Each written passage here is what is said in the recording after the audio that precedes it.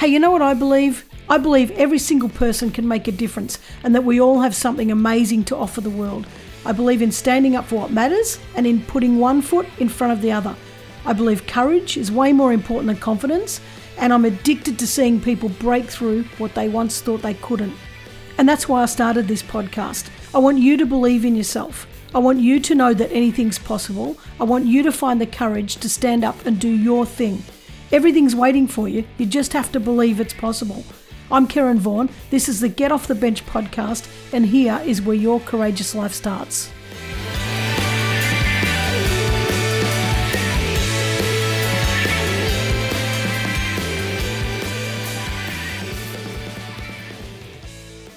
Hey guys, and welcome back to another week of the Get Off the Bench podcast. And this week, I'm going to ask you a question. Have you ever designed a product in your head and thought, the world really needs this. I have a great idea. And if only I can work out how to get it made. Bugger, I can't work out how to get it made. I'm going to abandon the idea. Do you know what? That happens to so many people, and myself included. I've done that as well. One person who didn't do that, she thought of an idea and she persisted, and she just kept on and on and on. And because she believed in her idea and has now turned this into a multi-million-dollar business, is my next guest, today's guest, Dani Holloway from Merry People. She is amazing. Now, let me tell you about her. So Dani Holloway is the CEO and founder of Merry People. Merry People is a gumboot company that Dani founded in 2014 and has bootstrapped the business, literally bootstrapped it, to where it is today. Born and raised in Leongatha in South Gippsland in Australia, Dani moved to Melbourne for university and work. Seeking a city-appropriate gumboot and unable to find any that she loved, Dani decided to have a go at creating her own.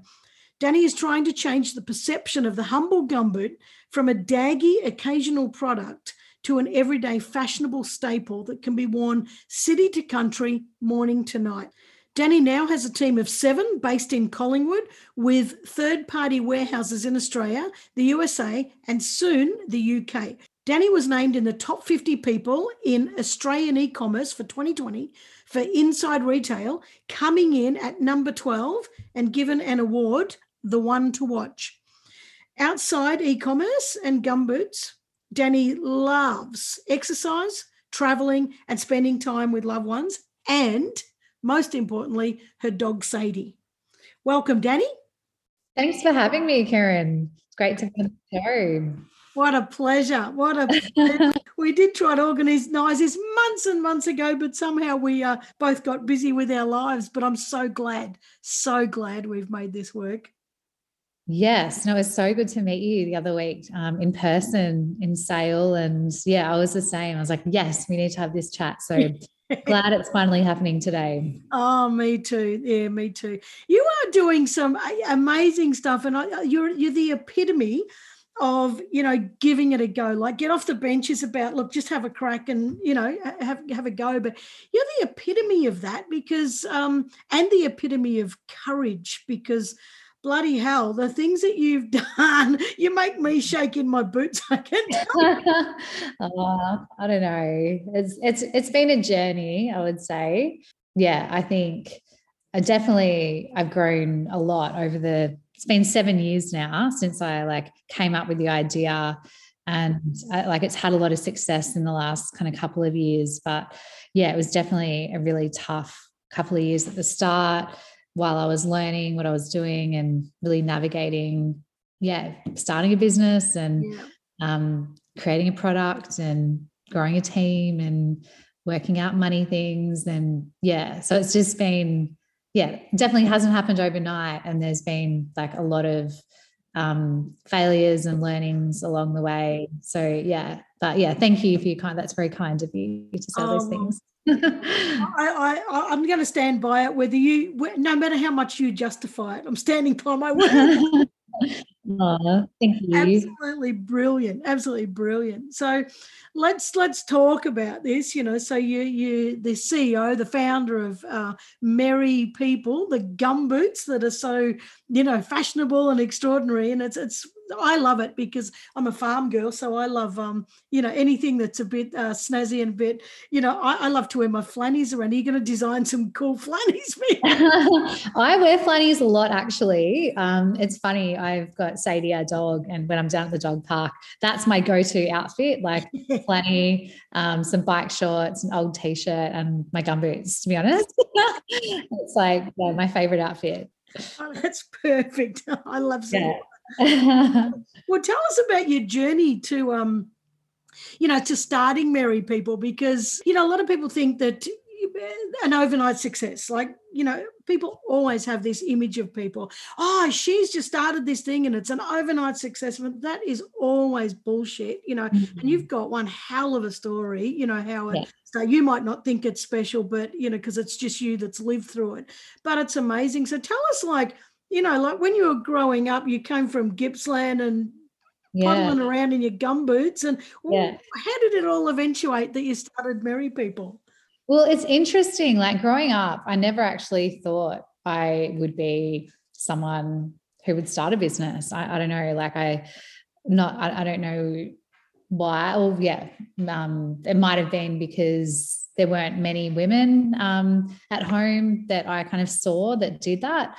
But yeah, growing up, I wasn't really sure what I would do. I knew that I was a passionate person. I loved people. I felt that I had a good work ethic, and I always loved fashion and loved being creative. But I guess I didn't know what that would translate to as a career when I got older. I grew up quite practical, on a farm, and moved to Melbourne to finish my high school, and went to uni up here. It was actually on the first time I thought of the gumboot idea was when I was going to a music festival with some friends when I was probably 19 or 20. And I was looking for a cool pair of gumboots to wear to the festival, and couldn't find any that I thought were great. And a few of my friends were buying really expensive ones, and or they were buying kind of Bunnings, like a little bit cheaper gumboots. And I remember thinking at the time, I wish there was some kind of cool, more affordable gumboot. And at that moment, I was probably just more focused on passing my degree and, going to the pub on a Friday night with my friends, and just wasn't that, just again, probably didn't think that I would be someone that would start a business. And then, said to myself, I hope someone one day creates a really cool gumboot like that. And then, in my later 20s, I found myself working in the corporate world at a bank. And it was, on my morning commutes to the Docklands, I was walking every day. It's often quite windy and cold in the Docklands, as it is exactly like today in Melbourne, it's raining. And so, I was like, I just want a little waterproof pair of shoes I can wear to work, and then can still go out to the pub after or go camping on the weekends. And that wasn't like the farm boots we had back in Leongatha. It was something that was Melbourne appropriate, but also something I could wear back in the country if I wanted to. So that was kind of where the idea came from. And I guess as I kind of was working at ANZ, the longer I was there, I found that I was good at making things happen. Sounds pretty crazy, but I felt like I could make, I don't know, I felt like the more I worked, the more I felt like I was capable of executing on something. So I thought when I had this idea, I thought maybe I'll just have a go and see if I could create this and bring it to life, and what's in my head kind of come to life. So that's kind of where it all came from. And a bit of a journey, but Wow. Yeah. Wow. It's I know what you mean about the festivals too. Always go to a festival, and no matter what, it rains, and you end up standing in a muddy slush pit, and you've only got your runners, and you think, geez, if only I've been there 100 times, I get it. But and so through your job with ANZ, and I'm making things happen, and, I'm starting to believe in myself, or at least believe in the possibility that I can, follow something through.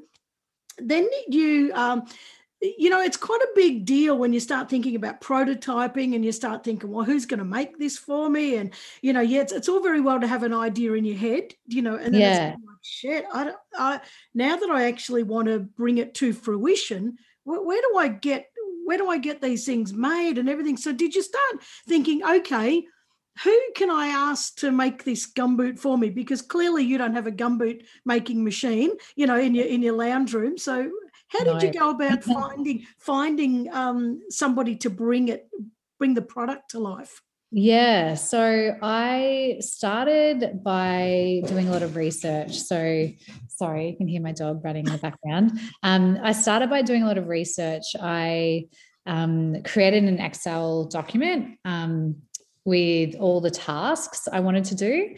And I guess that I was a project manager at ANZ, so that was kind of how I worked there. So I just put down things I wanted to learn more about, and just would write down notes along the way for each line, and would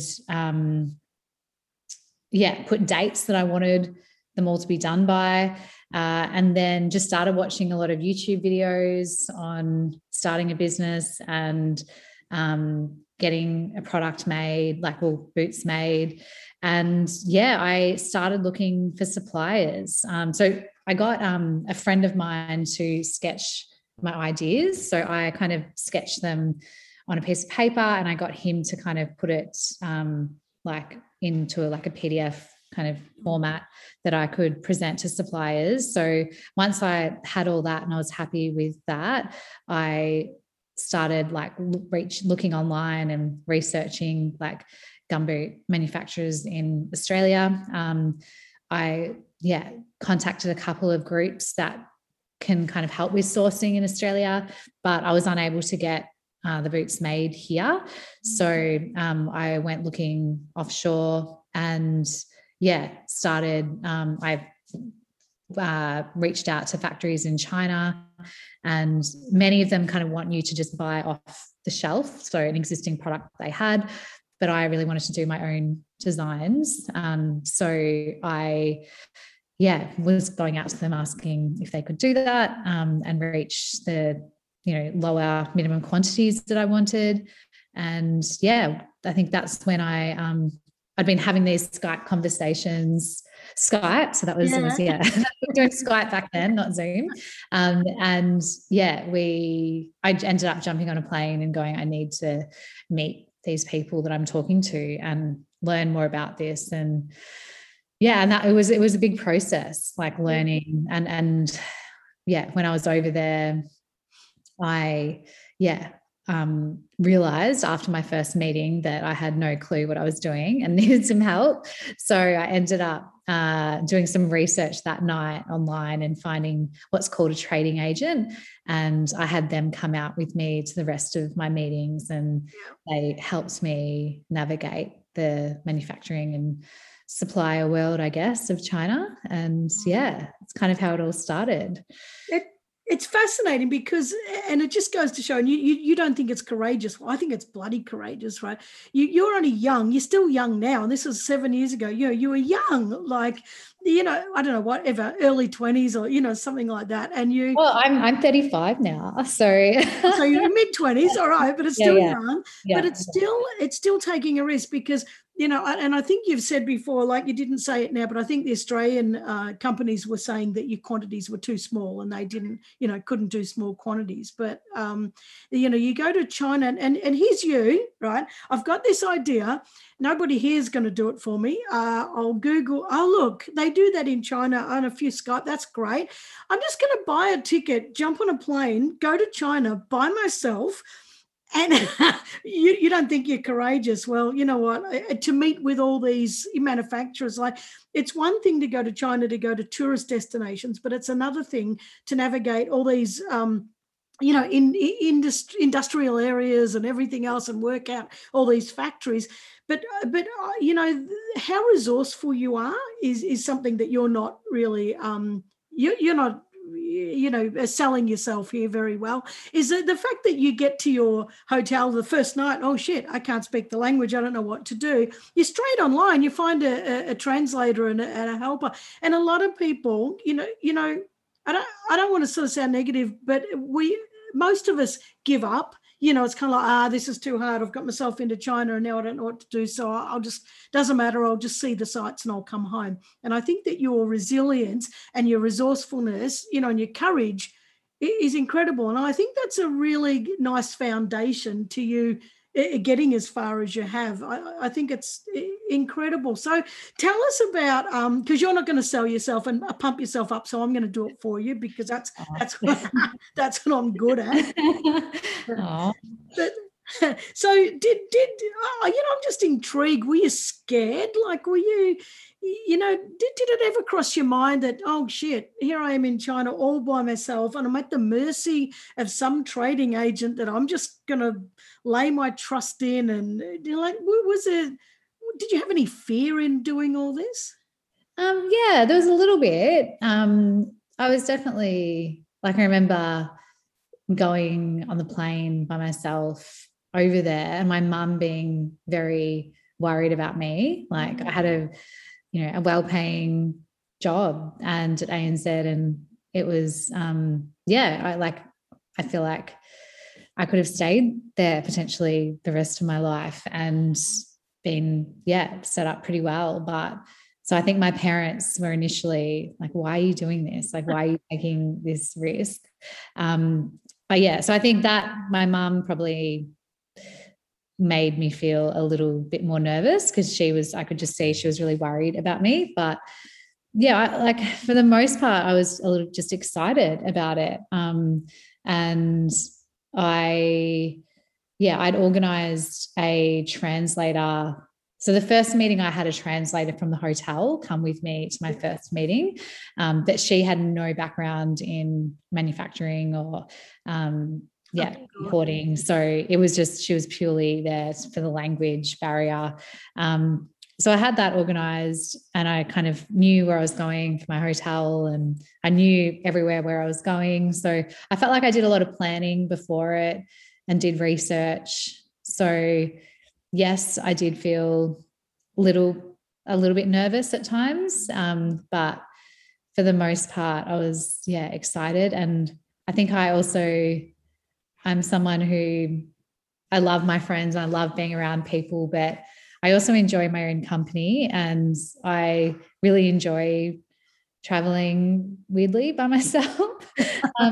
Not all the time, but I found it quite fun, like an adventurous to, be walking down some, street and then just like, oh, I'll just walk in here and see what this is all about. Or so I kind of enjoyed that and just eating whatever I wanted, whenever I wanted, and just kind of doing things on my term. And or if I wanted to just lay in bed and work for the day, like I could do that. So I was nervous, but I was mostly excited. And I think I was also trying not to look too many steps ahead. For me, it was like, right, let's just see if I can get this product. This is the first stage and this is the amount of money I'm willing to lose on this trip. And if that doesn't happen, it's a good experience and I've learned from it. So for me, I was like, let's just look at this and not think too far down the track. So I think that helped as well. In that process. I see what you mean. I love traveling on my own too. I actually really love it. So I went around Europe on my own and, I've done a couple of trips to America on my own. And I agree with you. But when you're saying, there's two parts, two things I want to cover. One, you're saying that, I just did one step at a time. And I think that is really, really important for people to know, when they're doing it. So everyone wants to have, we all want to have the whole answer. We want to know all the answers before we start. And you absolutely can't. And this is a problem. We get overwhelmed by the big picture. So I love that you're just, saying, I just did one thing at a time. The other thing is when you're in China, you're saying, they just wanted to sell stuff off the shelves, but you went over there with a specific design, that you want to design. Did you feel at any point like, I'm just little old me all by myself up against a barrage of people who are trying to sell me their product? Like, how did you navigate that to push through to say, no, this is my product, this is what I want, can you do it? Because that's quite intimidating, to have people trying to push their product back at you. So how'd you Yeah. do that? Well, I think I just knew that what they were selling was not what I wanted to sell. So I think I was just very aware of what I wanted for the product and how I want it to look and feel. And so I was very clear on that in my mind. And yeah, definitely. I remember like a couple of the factories kind of laughing at me saying like my name, like Merry People. I remember them saying, Merry, why? Like that's Christmas. Like, why would you call your company Merry People? And so, yeah, they thought it was a bit ridiculous. But yeah, I think it's like about holding on to what you see and your vision and your customer. They don't know the Australian market. And yeah, so I think I felt, wouldn't say like overly confident, but I felt like this was what I wanted to do and some confidence in that. It's interesting you say that too, that, knowing your customer. And I think, and I've been guilty of this, I still am guilty of this, to be honest, is identifying that perfect, your ideal client, and I'm a bugger for it. I shift because I've got so many things going on, I swap ideal clients all the time and it's not helping me at all. But, for you saying it like that, that's such an important part, isn't it? Being really, really sure about who you're serving, so that you can't be swayed. And so what about Merry People? Where did that come from then? If we're going to talk about Christmas and laughing at you, so where did that come from? Yeah, so it was interesting. Like it took me a few months to kind of come up with a brand name. I knew I started with like, I guess, a bit of a scrapbook, and I was writing down all the things that were inspiring me. So yeah, I knew, and I wrote down lots of brands that I really liked, and why I liked them. And I started thinking about like how people would be wearing the product. So for me, I was like, you're wearing gumboots, you're a happy person, you're, walking your dog in the park, you're at a music festival, or you're in the garden, you're doing happy things. And so for me, it just kept coming back to happiness. And that was why I was wanting to start the business as well. Like I was feeling somewhat unfulfilled in my corporate career and looking for something with more meaning. So yeah, for me, everything kept coming back to happiness. So I kind of kept thinking like, you're a happy person, like you're wearing gumboots. Like that was kind of just where I was at. And I was just stuck on that word, happiness. Yeah. And then, one day I was just laying in bed and I was like, Merry is like really playful. And that's like a really kind of fun word. And so, that's kind of where it came from. And I still love it to this day. Like I don't want to change it. No, I love it. And I love that you say about your corporate, before you said, I was working for ANZ, I had this great job, great security. I could have stayed there forever. But I think that, it's so important, isn't it, to say, well, what is success? And success isn't about having a stable job with, for some people it is, but having all the money, to be secure. I think that you touched on it just then, and you said about having a meaningful life, and having a happy life. And I think sometimes we overlook that there are other things in life and other ways to make that security, and other ways to bring that meaning to our life. And I love that you're doing that. Thank you. Like, I don't know, I feel that I'm also, I don't know, I feel like sometimes, I don't know, sometimes I feel like it's idealistic in a way to kind of say that. And, not everyone has the ability to, do what I've done. I think I was young. I didn't have any financial commitments. I didn't have a family. And like, it was a little bit reckless, but I think I didn't have any, for me at that moment, I didn't have anything to lose except the money in my bank account, which for me wasn't, in that moment, like it wasn't, for me, the loss was not giving it a go. That was a bigger risk to me. But yeah, no, I definitely, I think where you can, I think it's important to think about happiness and what your career or how you spend your time, what it actually gives you outside money.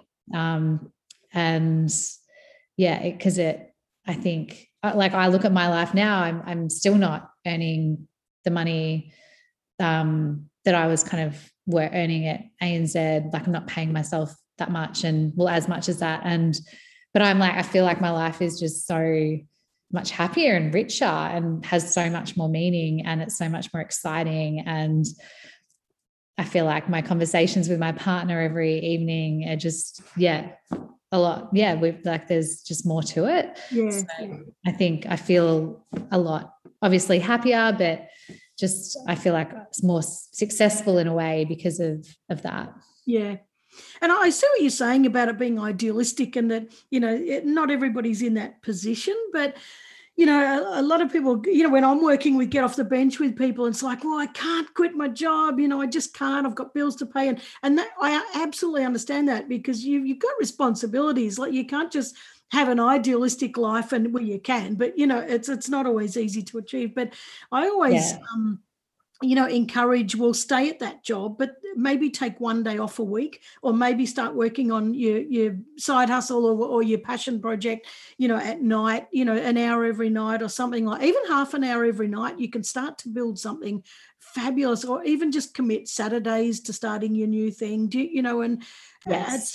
you can eventually build something up without giving up on your security. Well, Yeah, I agree. I was going to say, speaking about the Saturdays, that's what you did, didn't you? You started working every single Saturday, like slugging your ass off. Tell us about that.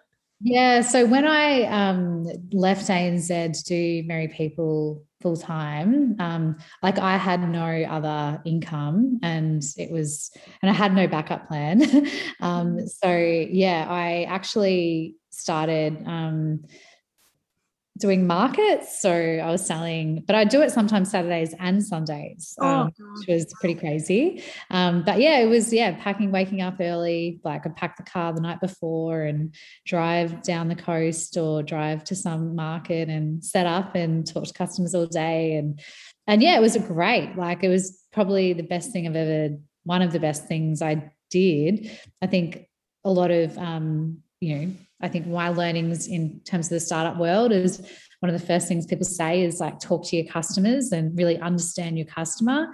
And I think in retail, you have that ability to do that through markets in a very organic way and learn more about who your customer is. And I did that. And I did that for 12 months. And I think you learn so much in that experience. And yes, it's really hard and not glamorous, and you miss out on a lot of social functions. But I got to kind of understand everything from when a customer picked up my product to when she purchased the boots, and all the questions that she was asking in that time. And that just helped me make sure I had all that information on my website, and it helped me kind of understand what was important to her generally. Some guys, but mostly women. But what was important to her about that transaction. And I think that really helped me. And when I started doing the digital stuff, I kind of knew all this information about my customer, and it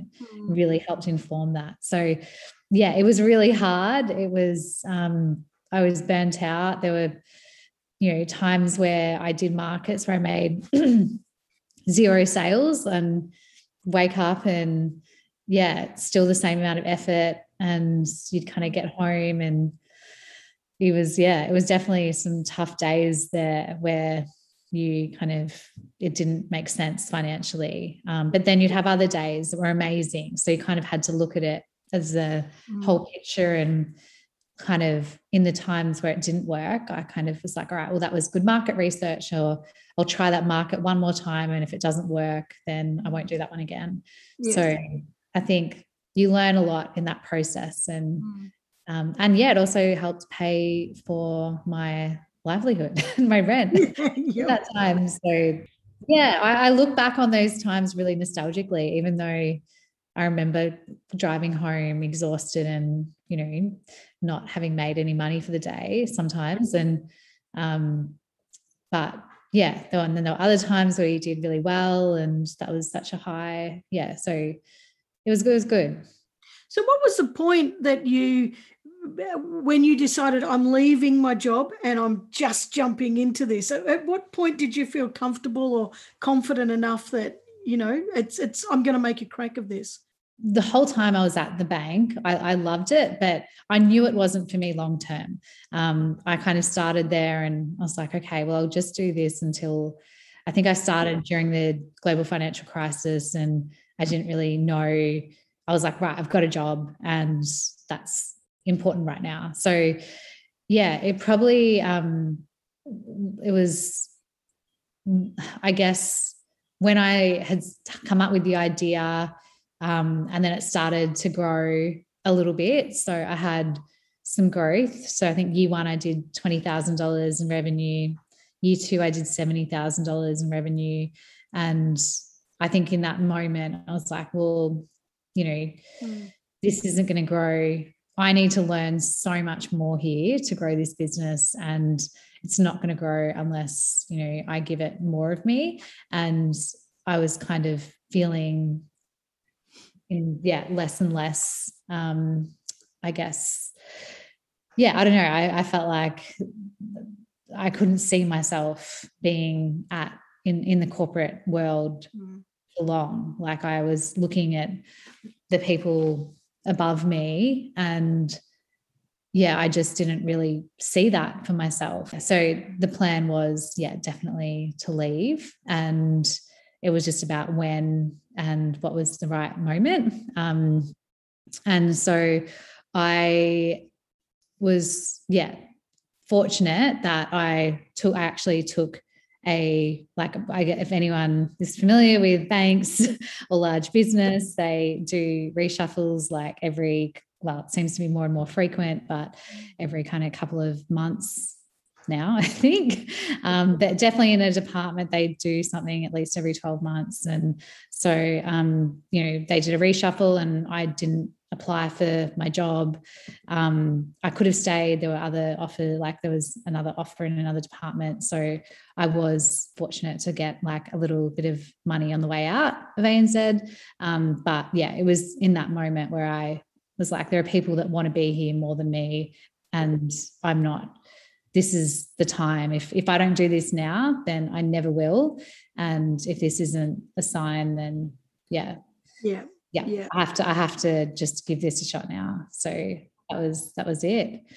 And it was showing signs. Merry People was showing signs that that it was going to grow. Like you'd already had a little bit of growth. So yes, yeah. Did you have people calling you crazy? Like you're mad. Geez, you've got a bloody corporate job. You got all this you're mad. Did you have people doing that? Yes, absolutely. And I think there are a lot of people, it wasn't people directly saying that to me, but I could just see the look on their faces. So you're telling them and they're like, okay.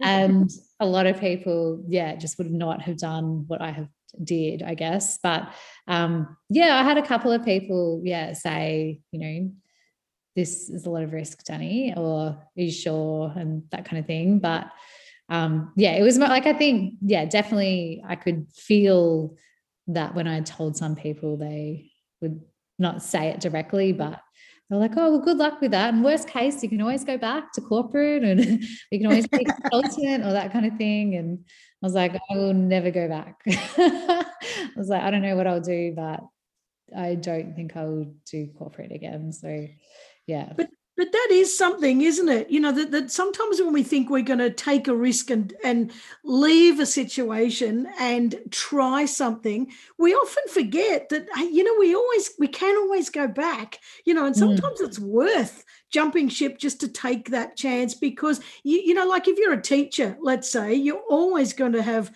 those qualifications, you know, hey, I'm going to go and start up my candle business, you know, and for a year and see how it goes. And if it doesn't work, you can always go back to teaching, you know, and I think that sometimes we forget that we've got this, you know, backlog of experience that we can always jump back into, you know, that doesn't mean we want to, but like if we really get absolutely. It's there. It's a safety net, you know. So, and that's how I felt as well. I was like, you know, worst case, you know, I'm qualified and I've got experience, and you know what I learned from this journey, maybe that will also make me more employable in some way. But I didn't really think that it would fail. Like I kind of maybe most, I don't know if that's, I just didn't think it would. I was like, I really believed in it, and I was like, nah, this is going to happen. So yeah. And I think that's important, isn't it? Just is absolutely having that optimism and that faith, you know, in the, you know, and they say that if you believe in your product, you don't have to sell it. You know, if you believe in it, you know, and you've got a really good one, you know, your story and your passion sells it. I'm not sure that that's 100% correct, but I think that it's it helps a lot. But speaking of selling it, you know, you've got this, you get the supplier from China, and then now you've got to buy a bulk quantity because you're not going to buy 10 pairs to see how it goes. You've got to invest and buy a container load or whatever you had to buy, you know, to a minimum order quantity to bring it out. Did you have, I know you did the markets, but did you have distributors lined up, or did you just wing it and think, oh shit, what am I going to do with all these boots? Pretty much.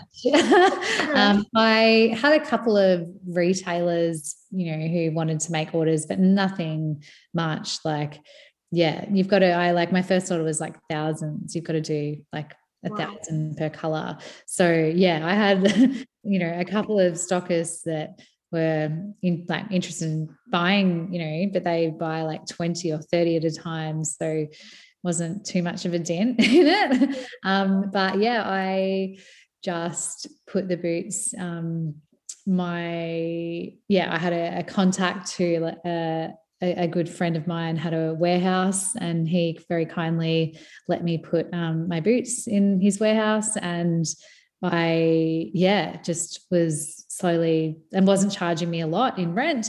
So, and I guess I financed the inventory myself, so I didn't have, you know, a bank that were wanting me to pay it back in a certain amount of time. So I just kind of put them all in there and then just started chipping away at selling them, I guess. I in my mind, I was like, oh, I guess worst case, I can ship them all back to my parents' farm, put them in the shed and work out what to do with them. Everyone in the district has gumboots. But I was a little bit bold and naive there. And that was my plan. But you know, you believed in it, and so now you've got like a great lot of distributors, you know, all over Australia and America, and I think you got UK coming up too. Is that? Yes. Did I? Yeah, that's right. But we do sell our boots through some stores, and they're mostly smaller, like independent boutique stores. So in Gippsland, we have Mooka in Warragul and Inblock, and then Mika and Max in Meenian. And we sell through them, and they do really well, but we mostly sell online. So we're like a direct to consumer brand, and that's kind of where I see us growing. Yeah. Oh, I think it's fantastic. You'd never imagine the humble gumboot becoming, such a fashion item in such demand. Yeah. Well, you probably did, but Well, yeah, for me, like, look, I've just come back from, I was down the street before this call and it's raining in Melbourne. And yeah, for me, I feel like gumboots are the most practical item of yeah, footwear, and that I just felt like they hadn't been done in a way which makes it like an everyday item that you can wear, and that, when you're down the street, or if it starts raining, or if it's muddy, or there's a puddle, doesn't matter. Like, you've got your boots on. So for me, I can see it, and I can, see it growing. But yeah, I guess many others, many others initially like, oh, gumboots, that's weird. But for me, it makes a lot of sense. It does make a lot of sense, and particularly when you come from a farm. Gumboots are a staple item. Like, I put my gumboots on nearly every day to go out into the paddocks. But it's Yeah. it's when you say they're fashionable, they are fashionable. You last time I saw you, a few weeks ago, you wore them with a dress, and they didn't look like you'd just come off the tractor. They look fashionable. And the everybody, you need to go and have a look at the Merry People website and look at these boots, because they are really, really awesome. Like, and you know what, that getting, I don't know about you, and maybe you're the same as me, and that if my feet are wet, I am pissed off for the whole day. Yeah. Well, that's what, when I used to come to work and my stockings were wet, you just feel a bit yuck. And when your feet are cold, the whole body cold. So yeah, have warm, and our boots are tested for sub-zero climate. So your feet are warm in our boots. So that's what I wanted. I was like, want comfy, warm, versatile boots. So yeah, I feel like we have done that. Well, yeah, you're a lot nicer about it than me. It's a little uncomfortable. No, it's very damn uncomfortable when you've got wet feet. It makes me the biggest misery class on earth if I've got wet feet. I love it. But you took a punt. You did, and because it is a punt. As a fashion gumboot. I don't know about that, but you did it, and it's gone from like, oh shit, I got to fork out these thousands of dollars and now you are, like you're saying, you're not earning as much because you're paying yourself, but it is a multi-million-dollar company, and that's evidence that your punt was a good one, a really good one, and people are enjoying it. It's growing and everything else. And so you've moved from Leongatha, and you've now got this office in Collingwood. Yes. But this when I heard you talking about this a few weeks ago, it was a new thing to me. It hadn't even crossed my mind, even though I know Amazon do it. You talked about three-party packaging, where a third party, where a third party gets your orders and they package it for you. And I guess I hadn't even considered that, but that's how did you even find out about that, and how do you even choose who your third party packing people are going to be that you can trust? And because you've got to rely on them to get the product to the person on time, safely, in good condition, good customer service. Like, you've really got to put your whole business in their hands. So how do you decide on that? Yeah, it was a lot. And we have been with another group before, the group we're with now, and they, anytime like around Black Friday or Christmas, like they would drop the ball, and it wasn't a good experience. So so it's I guess it's you can call them like a fulfillment center or a third-party logistics warehouse. So basically, they specialize in picking orders and packing them and sending them to customers. And some businesses choose to do that themselves. I've got business owners, like friends, who have their office, and next to it, they've got a little warehouse with a little warehouse team. And when orders come in, they, pack them up and they go out. But for me, I guess, I just, even in looking at the costs, it just made better sense to go with people that were experts at it. So we are with a group called eStore Logistics, who are in Derrimut. They've also got a warehouse in Sydney, and they specialize in e-commerce fulfillment. So our website is actually linked to their systems, and anytime an order comes in, it pretty much goes, we don't need to do anything, like it just goes straight across. And we just get a report every day on that they were able to meet all our orders, basically. So it's really good because they scale their workforce accordingly. So and they've got, because of the amount of clients they have, we get really great rates with Australia Post with postage. So it actually works out cheaper for us to do it through a third party than it would be to do it ourselves. And that varies depending on the businesses. But for us, when there's one pick, there's one item, it works out to be more cost efficient. So it was quite easy for me to make the decision that was how we had to be, because I didn't feel like I wanted to take on the lease of a big property and get all the warehouse management things, and I wanted to focus on the product and the marketing and the digital side of it. So the ability to just outsource that was really what I wanted to do. And I knew Lee, the founder of eStore. We actually met at a party a couple of years earlier, and we just kind of kept in touch. And at that moment, I wasn't doing the volumes to be in his warehouse, but when we grew, I was like, right, I'll go to your warehouse. And they've been amazing. They've been able to go with our growth, and really, really happy with them. And I highly recommend them as e-commerce fulfillment partners.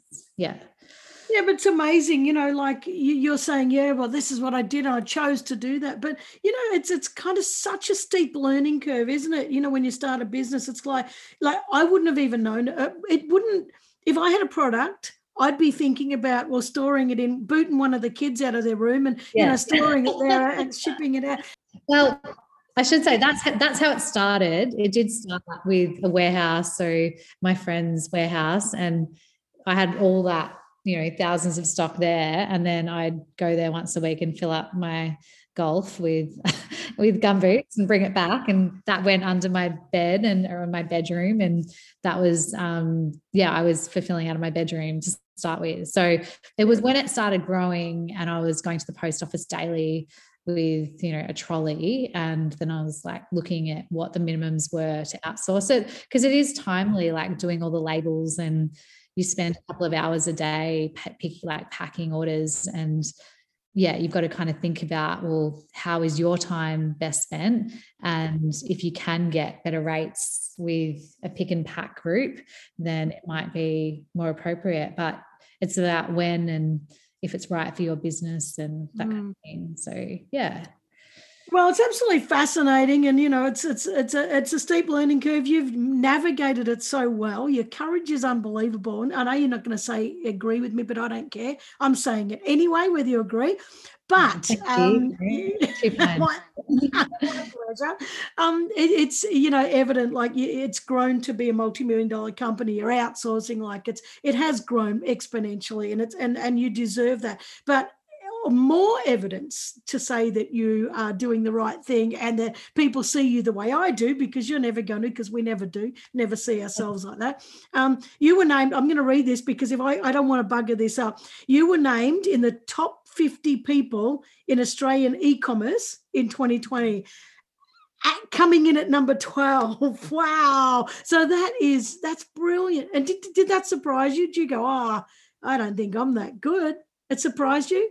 Yes, it surprised me because I got a mentor of mine. He actually nominated me, and I guess they then send you a bunch of questions, and you go through a bit of a process, and they So then the day before the event, one of the organizers contacted me and wanted a higher resolution photo of me, and so I think when that happened, Emma in my marketing team, we just kind of were like, oh my goodness, why do they want this photo? Like, what is going to happen tomorrow night? And so, yeah, it was really nice. It was, obviously you don't start a business for awards or to win these kind of accolades, but it's a nice, I guess, industry recognition. And it made, definitely, I think my team and definitely myself, my family, it was like, okay, great. Like this is, a really nice,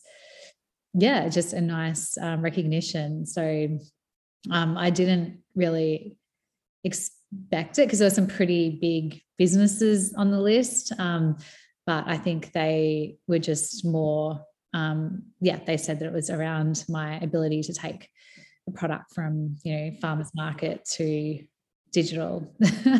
So it was really exciting and a great thing to share. Like my whole team came that night and it was a great thing to share with everyone. Yeah, that's fantastic. And I know you're big on team culture and really, really taking care of your staff. You got 7 staff, I think. Is it a team of 7? Yeah, 7, but I'm hiring 2 more now.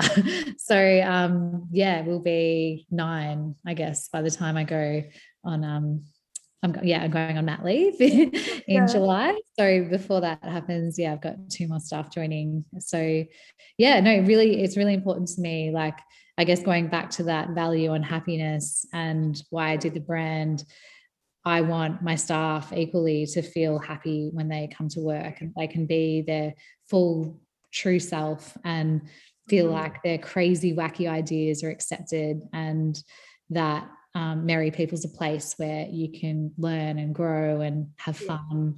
I don't want it to be, and again, maybe I'm a little bit idealistic, but I don't want it to be a typical workplace where it's like, oh, and obviously everyone will have those moments at times, but I want everyone to genuinely like coming to work and believe in what they're like working towards. So it is very important to me, and I do try and invest a lot of time and effort into that. Yeah.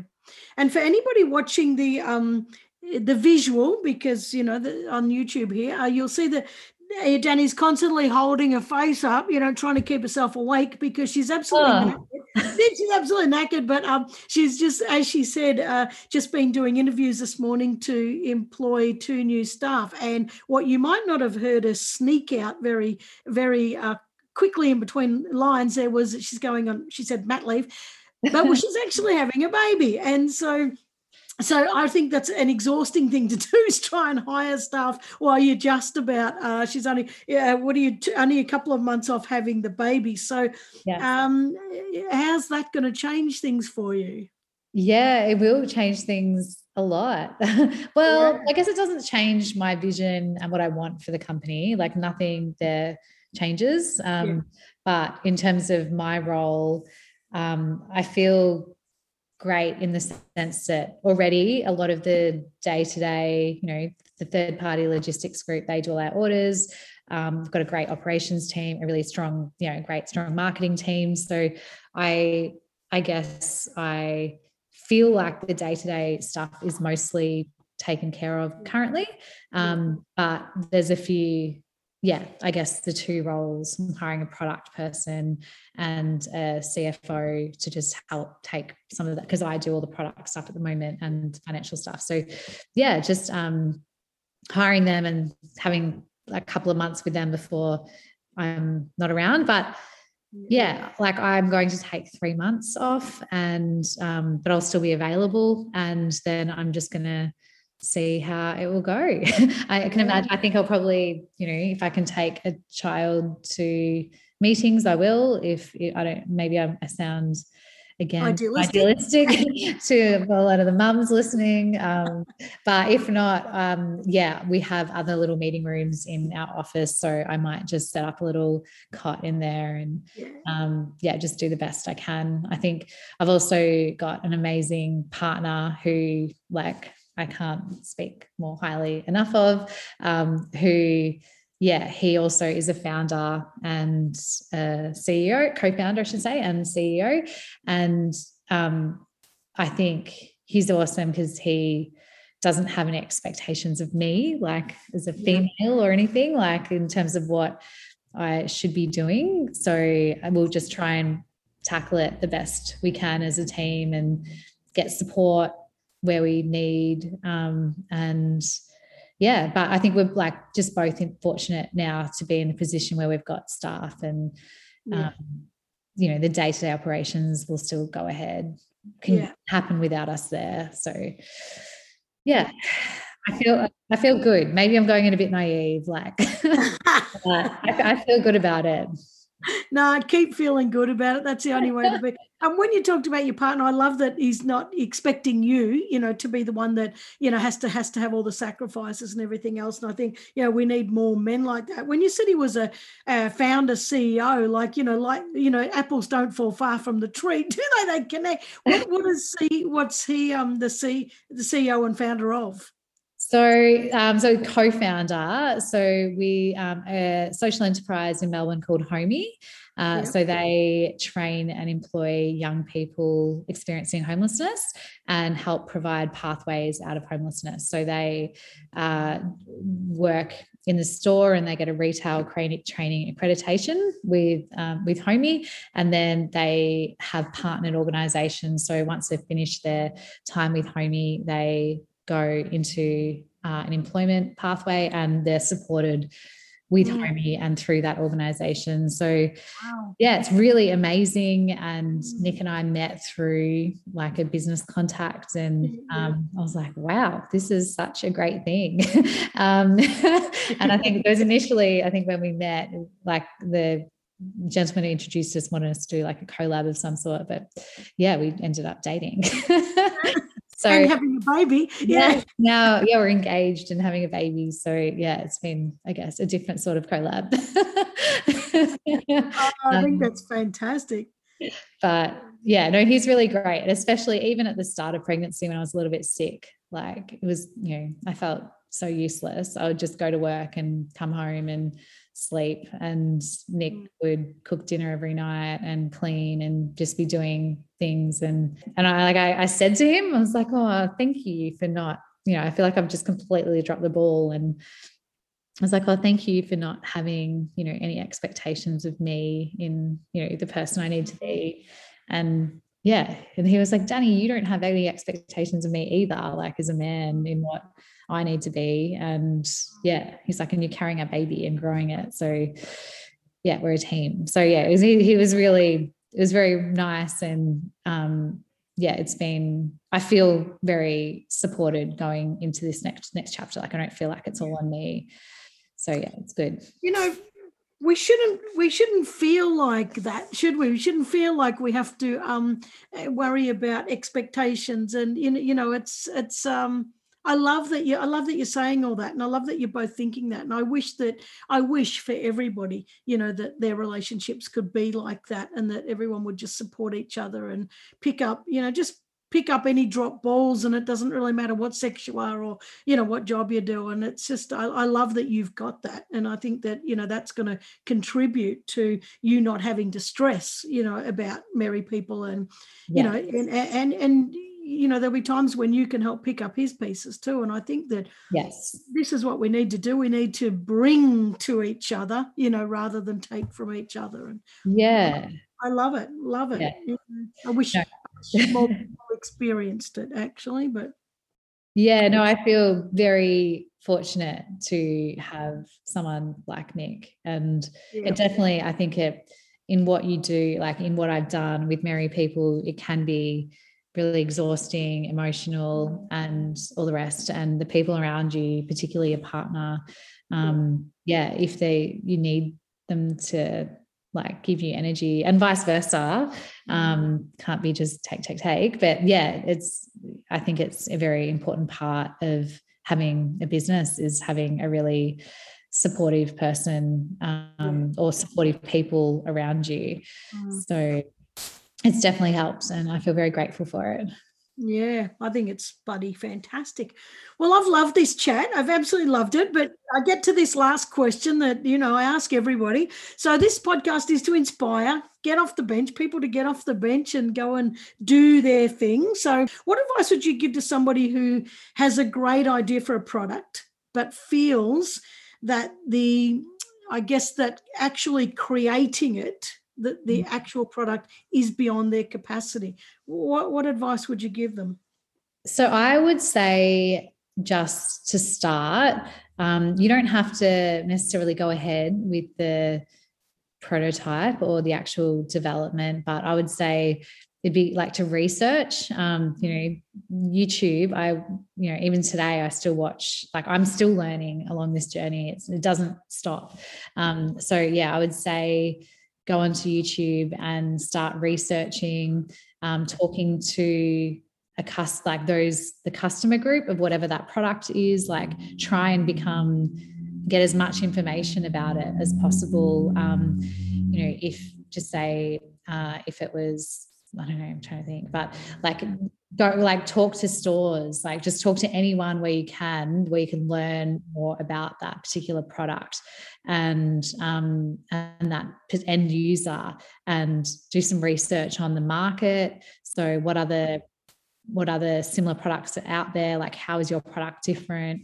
And then I would say just start writing down a bit, like you don't even have to call it a business plan, like just start writing down your ideas, all the things you're learning, and where you see it growing, and yeah, start there. I think a lot of people just have an idea and it's all in their head, and and then you kind of get on with the day-to-day things of life, and then it kind of just slips away. But if you just start writing things down in a document and what you're learning, and then you can kind of, once you've got an idea of what the product is and how it will work and your offering, where you sit in your market, then you can start looking at potential people to make that product. And you can also research that online. So just find suppliers and see if someone can get someone in Australia to make a prototype. Like I know with my story, a lot of people think they need to jump on a plane and go to China. But there is manufacturing options in Australia, and I do kind of think that, at least at the start, especially, it's great to get a product done here and get your product done right. I think if you can, the volumes that you've got to get overseas are quite high, and the risk and all of that. But if you start here, you can hopefully get it made locally and get a smaller run, and you can, because you will, your first prototype won't be, it's hard to get it right the first time. So it's good to, get that, show it to your customers, talk to them, get feedback. If you're wanting to sell it into a retail store, take that prototype in and just say, what do you think of this? And how does this rate compare to your other products in, that similar category? What do you think on price point? And just, I think just take it slow, but that's how I would, and just keep putting everything down in a document. And I don't know, that's just how my mind works, because especially if you've got a full-time job or you've got kids or you've got other commitments, it can just easily get mixed up. And it is a lot starting a business, and it is a lot of, time and financial commitment. So to keep all that knowledge somewhere, at least, you work, chip away at it. Yeah. I don't know. What do you think? Is that, I think that's help? That's helpful. I think it's pretty good. I think, with Get Off the Bench, something that I always say to people is get the damn thing out of your head, and like you're saying, with the whole part of my process is get it out of your head, onto paper and into action, and I think that you can't get anything into action until you get it out of your head, because your head is such a messy damn place. Yeah, totally. It is.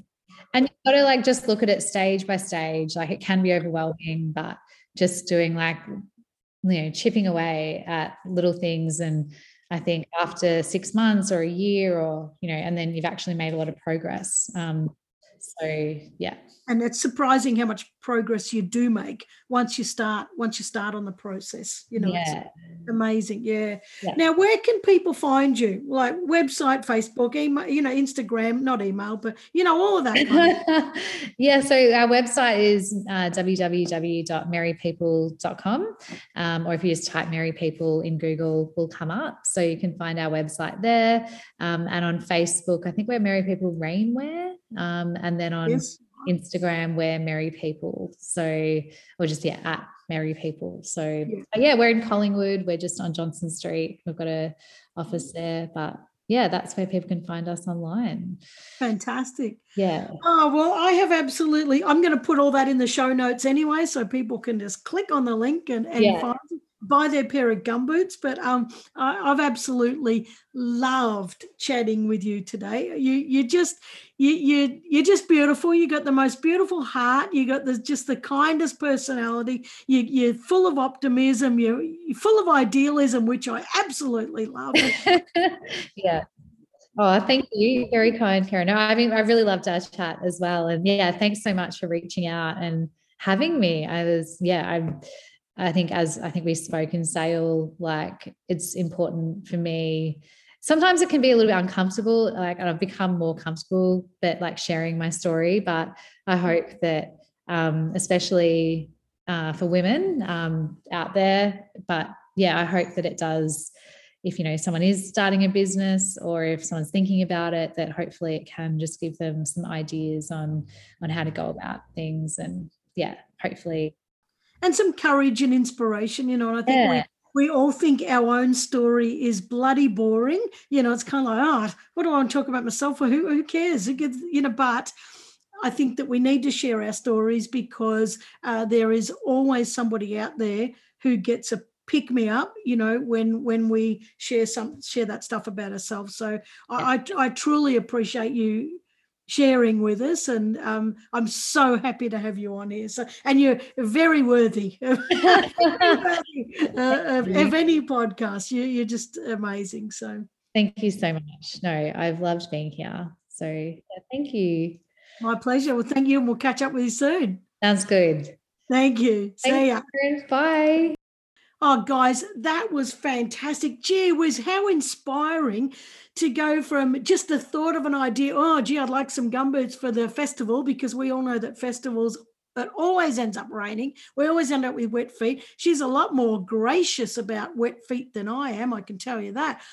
But to believe in that idea and to follow that idea through, and then to say, well, what can I do, without having all the answers. And I think that's a really important thing, is that when we start a business, or when we have a business idea, we don't have all the answers, and we often will drop the ball, and we'll often say, look, this is too hard, I'm going to give up on that. And then for the rest of our lives, we keep thinking, I should have done that thing. What if I did that thing? I wonder if I had have done that thing, where it would be now.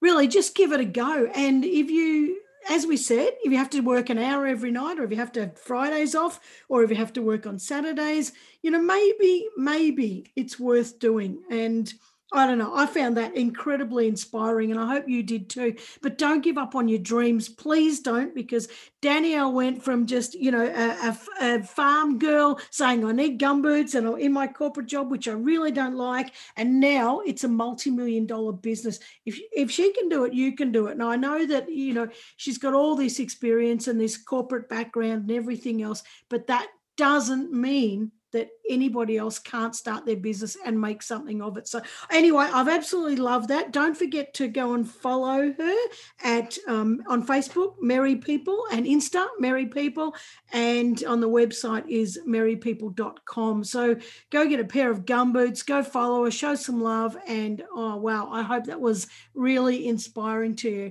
Anyway, again, thank you so much for joining me. I hope you loved it, and I will catch you next week. See ya. Hey, thanks for joining me. It really does mean the world to me. Now, if you or somebody you know is doing amazing things, make sure you send me an email to info@getoffthebench.com.au. That's info@getoffthebench.com.au. Otherwise, head on over to my website at karenvaughan.com and tinker around there a bit and send me a message. Okay, catch you next week.